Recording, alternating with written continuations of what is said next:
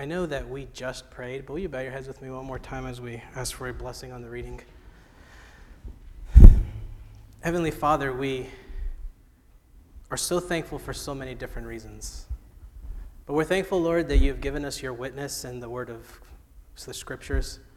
And we pray that as we just explore for a few moments what communion is, what message you have for us, I pray, Lord, that you would speak directly to each one of us in the way that we need to hear what we're about to hear. In the name of Jesus we pray. Amen. If we had to follow the way of Jesus, if we had to live our lives based on the examples of what Jesus taught and how Jesus lived his life, if it was a test like it is at school, I have a feeling that most of us would probably fail miserably. So I can't speak for you. Maybe you're all saints and perfect and you would get like a 96%. But I know for myself, I would be asking for extra credit. Because to follow the way of Jesus is not easy. To follow the way of Jesus is extremely difficult. The reason is because to follow the way of Jesus, Jesus took what was in the Old Testament laws that said don't kill, don't commit adultery, don't steal. He takes these laws and then he makes them even harder. Because he's saying it's not just about not committing the physical act of adultery or not physically stealing or not physically lying, but he says it's what's in the inner being and the inner person. For the Bible writers, they talk about our soul and our heart as the thing that makes us who we are. It's the essence of our being. So when Jesus comes on the scene in the first century, he's talking to the inner parts of our soul. He says, I know that you can look like outwardly, you can pretend like you're holy. Outwardly, you can pretend to be religious and sacred. Outwardly, you can fool anyone into thinking you are this person. But Jesus was no longer concerned with what the outer works were. Jesus was concerned with the inner person, with the heart of the person. So to follow the way of Jesus is that our hearts have to be right. But I think if we're honest with ourselves at any given point of the day, our hearts probably aren't right. Our hearts are probably often out of sync with what God wants for us and what God desires for our lives. Because Jesus used to say all kinds of crazy sayings. For instance, one thing that Jesus says is, if anyone slaps you on the right cheek, turn to him the other. If anyone forces you to go to a mile, go an extra mile. If anyone sues you to take your tunic, give them also your cloak. We have to go back to the basics here. He says, give to the one who begs. How many times have you been begged for something and you just say, not today. Sorry, I don't have any cash. I just have my debit card. He even says this, and this is probably one of the most difficult sayings of Jesus. He says, love your enemies and pray for those who persecute you. Usually when we think of the people who have hurt us or who have betrayed us, we don't think of praying for them or blessing them, do we? We think of like, God, just, karma, right? We don't believe in karma until we do. But as Christians, we cloak it in, vengeance is the Lord's. He's going to take it. Because to live the way of Jesus is extremely difficult for us to do on our own. The only way that you can truly live and follow the example of Jesus isn't by your own power or by your own might. Because if you try to do it on your own, you will fail. You might do some things better than others, but in order to follow the way of Jesus, you need a soul change. To follow the way of Jesus, you need the help of God. Because you can only do so much on your own. I mean, if we were to pass around a microphone right now, which we're not going to, and if we were all able to be vulnerable and super honest, we could say all of the different sins that we've committed this week, and we would be like, failed miserably. But there's also those of you here who have struggled with sins in your life. And God has given you victory over those sins. God has given you victory over temptations and over trials. And we know that the only reason those things came about was because the power of God came into your life and changed you from the inside out. To live the way of Jesus isn't just to fake it, but it's to allow the full surrender of your being, to allow God to live for you. The Bible writers say that Christ lives within us. The Bible writers say that the mystery of God is that he is within us. He makes his home among his people. One of the other things that Jesus says as we kind of prepare for communion here, there's something kind of crazy that he does, and I'm going to show you what it is right now. Jesus, on the night that he was arrested. Now, if most of you, as I'm looking around here, we've been here for most of our lives, but if you don't know the story, I'll break this down for you as best I can. Jesus would be arrested on this night. So on the night that Jesus was arrested, he was reclining and having the Passover meal, the Passover meal was something that happened once a year, every single year, dating back thousands of years. And it was a reminder of the time when God reaches into human history and rescues this group of people, the Israelites, out of the slavery of Egypt. So this is whenever they have this Passover, they are remembering the God who heard their cry and he did something about it. So before the feast of the Passover, when Jesus knew that his hour had come to depart out of this world and go to the Father, having loved his own who were in the world, he loved them to the end. So it's setting up the story. Jesus loves these disciples that he's with. During supper, when the devil had already put it into the heart of Judas Iscariot, Simon, to betray him, so one of Jesus' closest 12 disciples betrays him for 30 pieces of silver, Jesus, knowing that the Father had given all things into his hand, and that he had come from God and was going back to God, rose from supper. So let's pause here for just a moment. Jesus, knowing that all things had been given to him. Another Bible verse says that all authority on heaven and on earth had been given to Jesus. And what that means is that Jesus gets to save who he wants to save. Jesus gets to give forgiveness to anyone he wants to give forgiveness to. So everything has been given into his hands.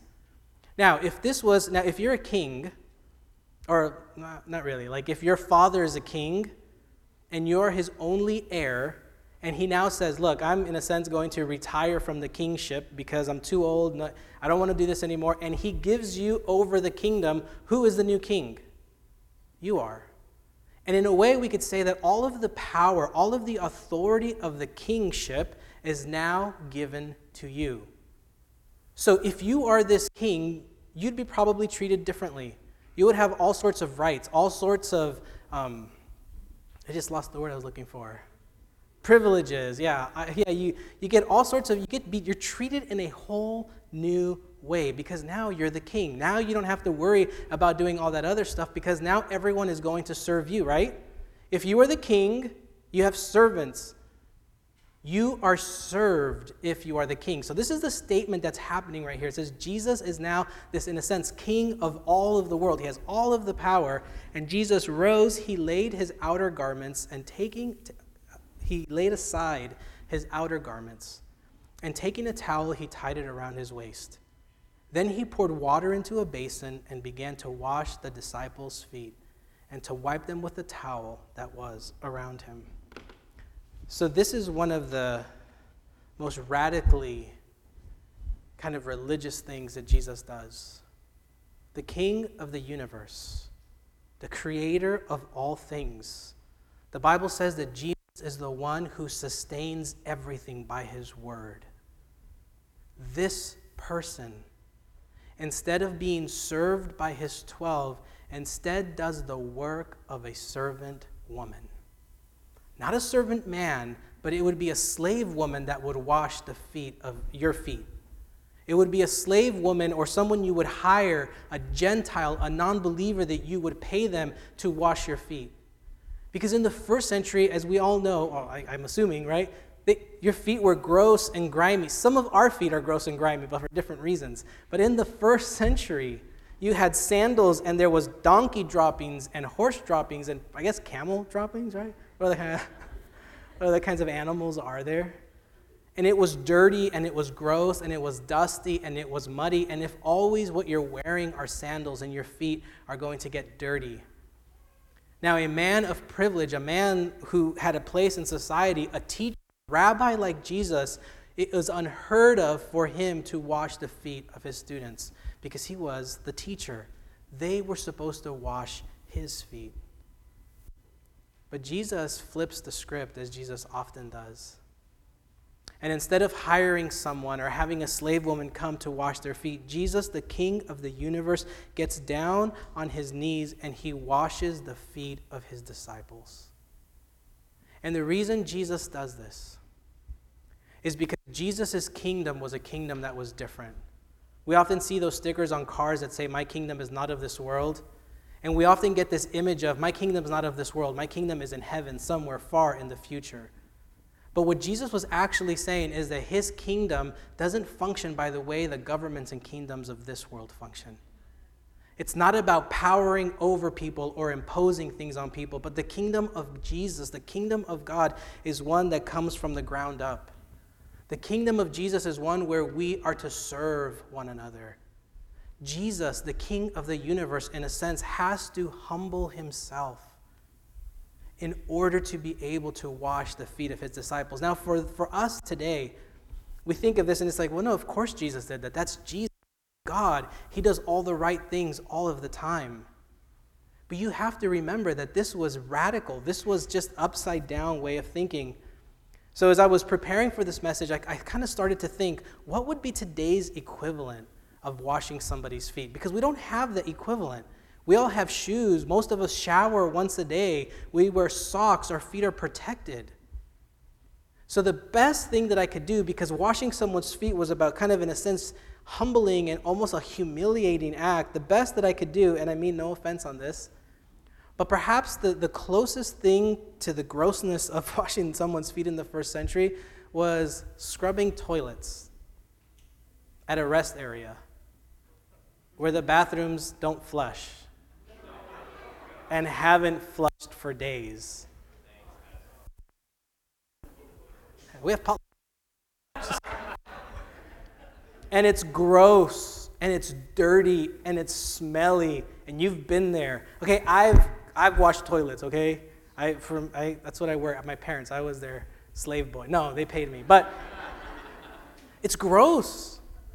Men's bathrooms are cleaner than women's bathrooms, I'm just saying. But it is disgusting.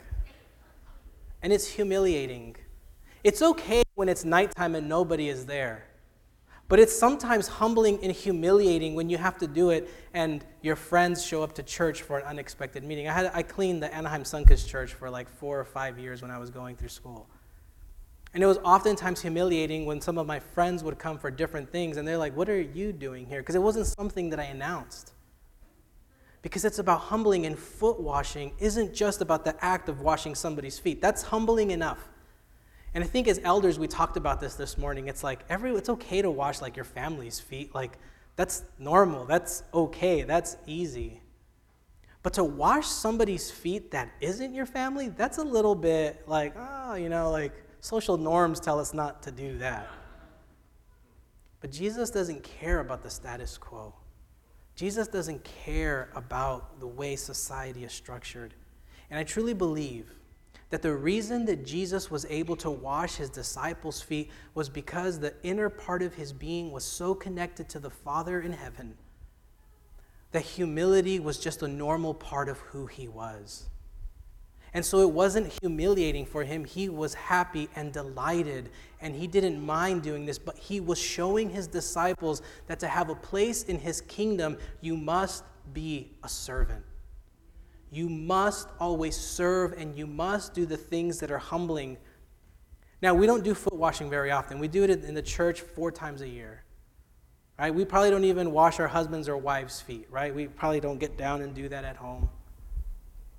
So I would say that this foot washing ceremony is symbolic for anything in your life that humbles you. Anything in your life, events, people, things you read, new learnings that you have, anytime you are humbled, it is God reminding you, pointing back to that foot washing scene the night that Jesus was arrested. points back to the fact that in order for us to live as citizens of the kingdom of God, we must be humble enough and know that we are servants. Jesus uses all sorts of ways to do this. He says that you must pick up your cross, bear your cross. That doesn't mean that you have to deal with the difficult things in your life, but it means that you must learn to die to yourself every single day, to your wishes, to your selfish desires, to your addictions, whether it be to substances or even to like your pride and your ego and your self-righteousness and your need to always get the last word. How many of our marriages and relationships would be so much better if we just learned how to serve the other person? And it's not easy. It's the hardest thing to do. But what Jesus is teaching us on this night when he was arrested, he knew he would be going to his death. Now, if I knew that tomorrow I would be going to my death, I would do I know what I would do for the next 24 hours. Like, I know exactly who I would talk to and where I would be for 24 hours until I breathe my last breath. Jesus, instead of running or making plans, he takes the last moments of his life to continue to teach his disciples what it means to be a follower of Jesus. This is his last teaching, is to be a servant. If you only remembered one thing about Jesus' life, he is telling you to be humble and to die to yourself and to serve others. That was his teaching, and in a sense, that is Jesus' legacy. I want to just a few more verses before we break for foot washing. I know when we do foot washing and communion, we always expect pastor to preach a short sermon, but I felt like God placed this teaching on my heart for you this week. Philippians, Paul says in Philippians chapter, and it's a teaching for me too, by the way. Like, I need this probably just more than you guys do. Philippians 2 verse 5 says, "Let the same mind be in you that is in Christ." In essence, he is saying, how Christ was, be like him. Now, here's what's interesting. When Jesus was on his way to the cross, after he had been beaten up, he was in a rough shape physically and emotionally. What he tells the people, like what he prays when the Roman people, or the Roman soldiers were beating him, what does he say? Father, forgive them. Father, forgive them because they don't know what they are doing. Jesus was turning everything upside down. I would be fighting. Like, I don't know if I would really, because I'm not. But I would think that I would be reluctant, and I probably wouldn't be praying a prayer of, Father, please forgive them. And so what this is teaching us is that the mind that is in Christ must be in you. We must do everything that we can to imitate Christ. This isn't a command. This is God's wisdom saying, if you want to live life to the fullest, Jesus says he comes to give us life more abundantly. It's a quality of life. Then let the same mind that is in Christ be in you. And this goes back to where we started. Who, though he was in the form of God, did not regard equality with God as something to be exploited. So, right, he is the king. He is the son of the king. He can command people and have people wash my feet, and he can have all these servants and slaves, and he is in a position of authority. But Paul says he didn't do that. Instead, the more power and authority that Jesus was given, the more he descended into servanthood. Because to truly live into the kingdom of heaven is not to go up and elevate ourselves as righteous and self-righteous people, but rather to humble ourselves down to the lowest kind of base level of who we are. But he emptied himself, taking the form of a slave, being born in human likeness. This is the Jesus who was for all eternity present in the presence of the Father. And he didn't take that for granted, but instead he showed people how to serve. And being found in human form, he humbled himself and became obedient to the point of death, even death on a cross. I think I have one more verse. The greatest among you will be your servants. So I want to take this time now as we break for the foot washing. I know it's a little bit weird. I know foot washing isn't something we do well in our culture. I know some of you are going to take your wife and take your husband, brother or sister, and you're going to go and wash someone's feet. But I would invite you to maybe not do that today. If God is moving in your heart, if God is speaking to you and saying, I really should probably go wash this person's feet or that person's feet. I know I was reminded this morning that it used to be that if you had a problem with someone in the church, you would go and ask them to wash their feet. That's hard. It's hard to wash your husband and wife's feet when you're mad at each other too. But it's how it used to be. Foot washing was about totally humiliating and humbling yourself. So as we break, I invite you to try that today. Let's have a word of prayer as we do. Heavenly Father, we have heard your word clearly. God, and even though we are your church, and even though the Bible calls us saints, we are also still sinners. We have hurt people who are in this building. And so, Father, we ask now that if you're speaking to someone here this morning to wash the feet of someone they need to wash, Father, I pray that you would give them the holy courage and the holy conviction. Father, I pray that you would keep all of us from passing any sort of judgment. And Lord, we pray that as we participate in this ancient ritual, that it wouldn't just be outward appearance, but that you would use it to change the inner parts of our heart. In the name of Jesus, we pray. Amen. So we're going to invite you now to go over to the rooms. John, or where are the rooms? Family room. This is all the normal rooms. Family room here, and on the patio, and on the far right. Okay, do you guys get that? Family room, men, and then women on the far right. And so as soon as you're done, let's come back because then we want to go through our communion service.